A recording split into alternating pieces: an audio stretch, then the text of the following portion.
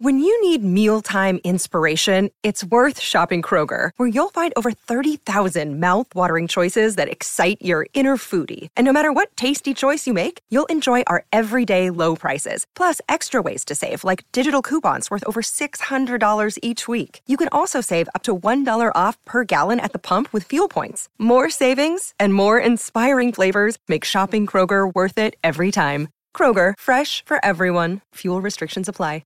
Very often, the main things that happen in life are things that you just didn't plan for. I mean, they just happen.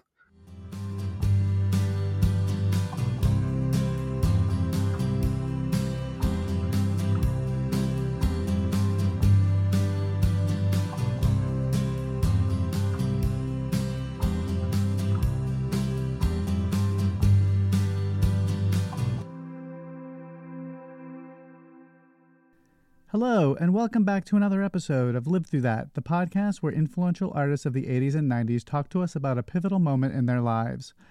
I'm your host, Mike Hipple, and this week I'm pleased to welcome the legendary Colin Newman to the show.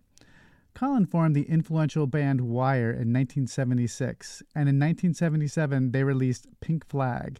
Pink Flag would go on to influence countless post-punk and new wave bands. Wire is famous for never looking backwards, always creating something new and exciting with each new release. Today, Colin tells us about how his relationship with his own catalog and music in general shifted during something which affected all of us, the COVID-19 pandemic.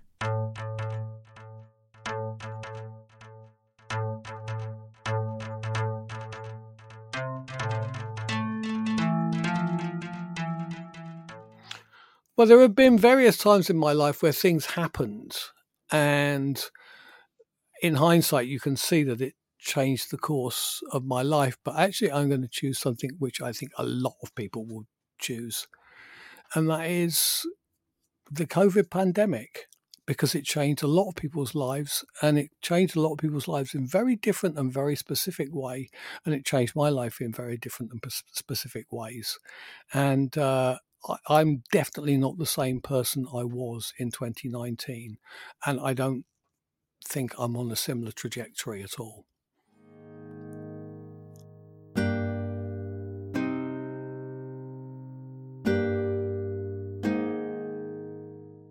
If you look at the period 2010 to 2020, this was a concerted effort on my part to bring Wire to a place where it was properly viewed as a contemporary band. I mean, we'd had the Send album that came out in 2003, but in a typical act of,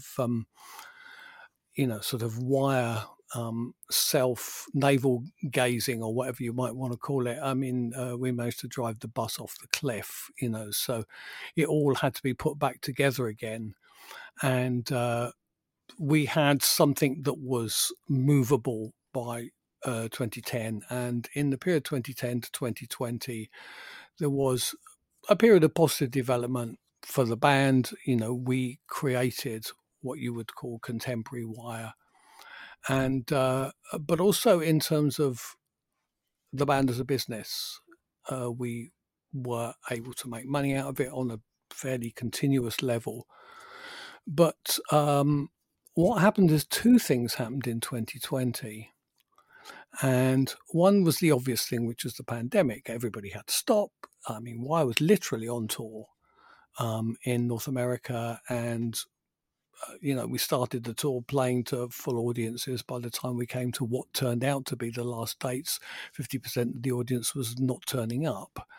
And, physically what stopped it was the governor of Massachusetts saying, no more events over a certain size. And, we would have been traveling to a sold out show in Boston that, we were way over what was allowed. So, and it just became obvious we had to come home. I literally got home. I got in the door. Malka said, clean down your luggage. And I kind of decompressed. And 4 days later, we were in lockdown. I mean, it was boom. It was a complete change of circumstance. But something else happened at the same time, which is a longer story, and that was Pink Flag, which is Wire's label, which I run, the acquisition of the 70s catalogue. This was a piece of a concerted effort on my part, and a combination between that and some very good luck. What it meant was that in 2017, September 2017 to be precise, Wire became the de facto owners of its own classic catalogue. Now, there were a lot of expenses around that, and there was the cost of buying it, there was the cost of manufacturing the things that we released because of it, and then because the original plan for 2020 was quite a big one, and we had 2 releases, so second half of 2019, we were manufacturing for 2 releases in 2020. So all of those things didn't really unwind until May 2020. But from May 2020, the financial circumstances around the band basically changed forever. I don't think a lot of people outside of the industry, and even a lot of artists, don't really understand what's happened with classic catalogue and streaming. Classic catalogue has become the mainstay of streaming. Yeah, there's the big artists, but outside of the obvious big artists, there is also, because if you say go back 5 years to look at Spotify or one of the other services, you're really talking about the type of person who would be consuming that would be kind of the crate digger type of person. I've never heard this band. Yeah, I hear this, and they would understand implicitly that, wow, I only have to pay £5 a month for this. Yeah, that's great, and I can hear any music I want. And this somehow in the last few years, and I think accelerating with the pandemic, suddenly became a mainstream product when ordinary people thought, oh yeah, so I don't have to get those records out or my CDs out. I can just listen to this music, and I can have it on my phone. And oh look, they've got the Rolling Stones. And I mean, that is literally, when you engage a mainstream audience with anything to do with music, they'll choose the things that they know. It's an inevitability. So on a scale with, the kind of Rolling Stones and Neil Young and whatever at the top, and someone you've never heard of at the bottom who's had 0 streams on Spotify, there's a fertile middle ground, and quite a way up there in the long tail sit Wire. Wire's 70s catalogue is and remains popular. Within, it's not as popular as other things, but it's certainly popular enough to generate income and to generate, it's not life-changing amounts of money, but most bands in that sort of middle area, they basically rely on putting out an album every couple of years and doing a bit of touring around it, and they sort of muddle through somehow financially. And that's kind of how Wire were managing. And now we don't actually have to do that. And that, combined with the fact that you couldn't for 2 years, has created a very different circumstances. And then something else happened at the same time. And that's another development, which is that during that last tour of America, we took the decision, actually it was Matthew from Wire's idea, that we would take it in turns to DJ before each performance of Wire, so a different member of the band would DJ. I mean, it's a typical Matt idea. It was like, how can you, so often with support bands, unless you get one that's really, really good, the audience are turned off by them. And I mean, it's a sort of, you don't what we've over the years with Wire really tried hard not to have endless, like, here's the local post-punk band, because there's just only so much kind of a certain kind of tone that people can take. You don't want them bored by the time they've got to you. So the idea of the band keeps it all in house. It's a kind of neat idea, and it's sort of woke up in me something which had been around quite a long time. I mean, like Malcolm and I have DJ'd at various points in the past. We've even had a radio show in the past, and I started when I got back. I thought, it's like it was really good. Malcolm and I, before the tour, had sat down and chosen a bunch of stuff that I could choose to play from, so that I had a kind of a virtual record bag, and that kind of started the process. And then in the deepest lockdown, we were walking out, and we took a slightly different route to the one that we normally would take walking. And we met a friend of ours who was literally out putting out his recycling, a guy called Daniel. And Daniel is very much involved with the cultural scene here in Brighton, specifically also with radio. And we kind of knew that that we're putting a new station together. And I sort of mentioned to him that, I'd done this DJ, and wouldn't it be great to have a radio show? And half an hour later, we had a radio show, weekly radio show. And it was like, oh, all right, what just happened there? And we had no idea exactly what it was, what it would entail. That was in the May. By, the July, we were kind of ready, and we did our first show. It was July 2020, and we've done a weekly show ever since. And that has completely changed my attitude and feeling towards music. I mean, when I was a kid, I was a really mad music fan. I was always known as the one that I knew all the bands. I knew who was who. I knew what was good. I knew what the best albums were, what the best tracks on the best albums were.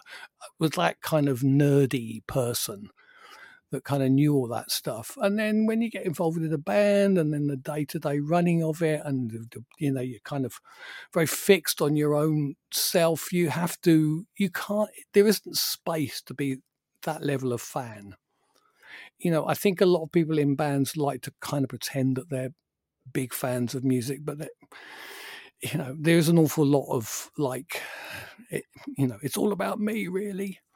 And it felt like, well, we couldn't really do anything in terms of making music or making touring or whatever. I mean, Wire was definitely off the table, but even Immersion, which is Malcolm and I, we couldn't really. We did one show, which was a very special kind of socially distanced thing. But basically, everything to do with touring, all that was completely off the card. We didn't meet anybody. We didn't go anywhere, but we had this radio show. And then we thought, well, we could reach out to people as well.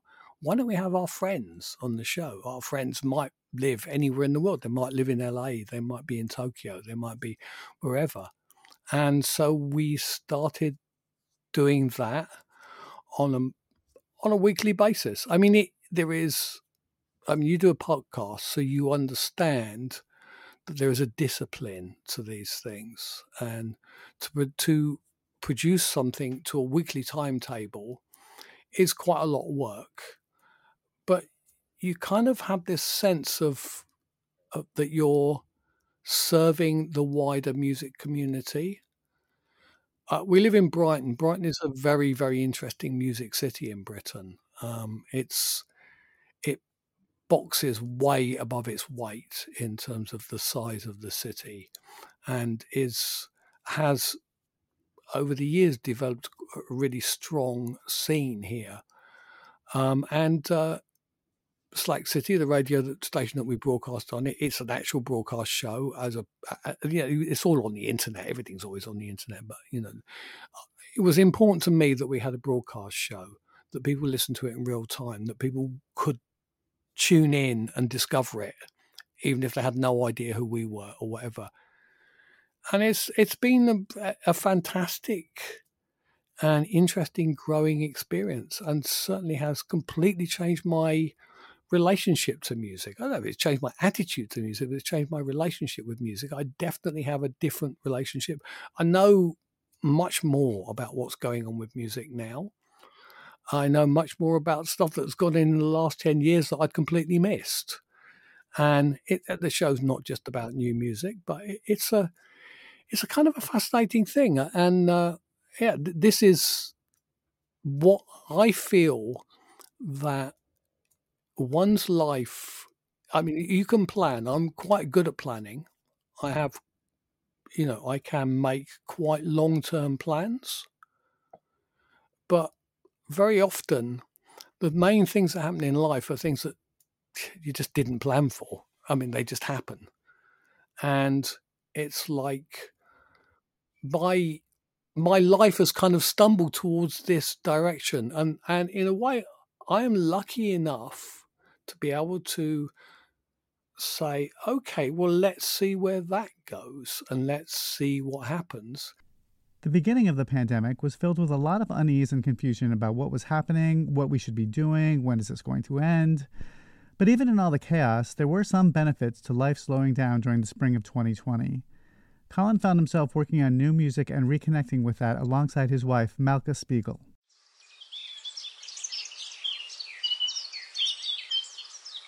It was amazing because what also happened was the weather was awesome. That spring was beautiful. And I mean, during the May, we would be walking out where we live. We live 10 minutes walk from the sea, but also 10 minutes walk from the Downs. The Downs are a particular British kind of parlance, meaning upland. I know, how can upland be down? Well, it is. Okay. And you can get up on the top there and you have fields, and there are skylarks nesting in the fields. And at that time, there were no cars, there were no planes, and you can't see any dwellings of any kind. You could have gone back 1,000 years. All you hear is the sound of the skylarks and the wind blowing across your ears. I mean, it was absolutely magical. And we were actually working on a record. We put out last year something called Nanocluster Volume 1.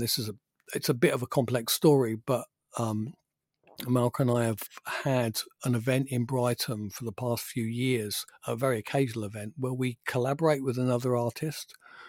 I'll try and keep it short.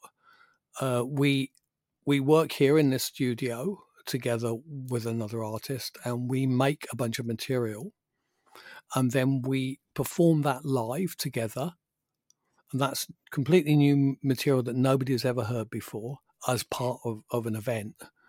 And the original plan, we'd done 4 of these over a period of 3 or 4 years. And the plan was to then, during 2020, was to bring all the artists back here, and then we work on the tracks together. And of course, we realized that was not possible to do. So we finished the album between us, just the 2 of us. We just made the album. And that was a very interesting experience because although we've worked together, Malcolm and I, for many years, we'd never really mixed and finished an album together. And it was an amazing experience. Just everything about that period, that spring and summer of 2020 was just magical. When I look back at it, it's just, we didn't have to do anything. We did everything that we wanted to do. And the weather was beautiful.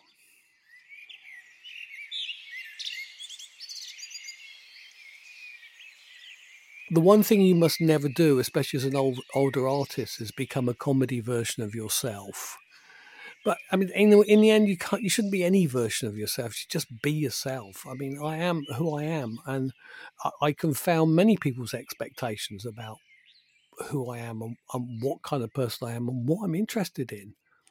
I mean, there will be definitely people who listen to our radio and show and can't stand it because we play music they hate. Because people like to put you in a box. So, I'm sort of some post-punk person. Actually, post-punk is probably my least favourite kind of music. We play, between us, a very, very wide range of musical styles because it's what we like. Everything from, modern classical to the latest TikTok star. And, we don't play by genre. It's curated by aesthetic. So we will tend towards having things which have certain kinds of characteristics in order to keep the mix interesting, rather than saying, oh yeah, we want to, what's the latest record of this genre? Because genre is so boring. It's marketing.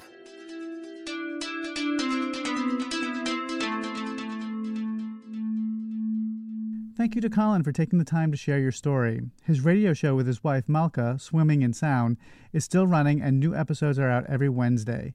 Check the links on the show page to find out how to listen. I also want to thank the band Joop Joop for creating our theme song. You can find out more about their music at joopjoopmusic.com. And a friendly reminder that you can also buy my book on 80s musicians and where they are today, 80s Redux, and its sequel on 90s artists, Live Through That, wherever you buy your books. And if you like this show, please subscribe so you'll know when the latest episode comes out. You can also follow me on Twitter and Facebook at Mike Hipple Photo, all one word. Thanks for listening. We'll have more stories next week.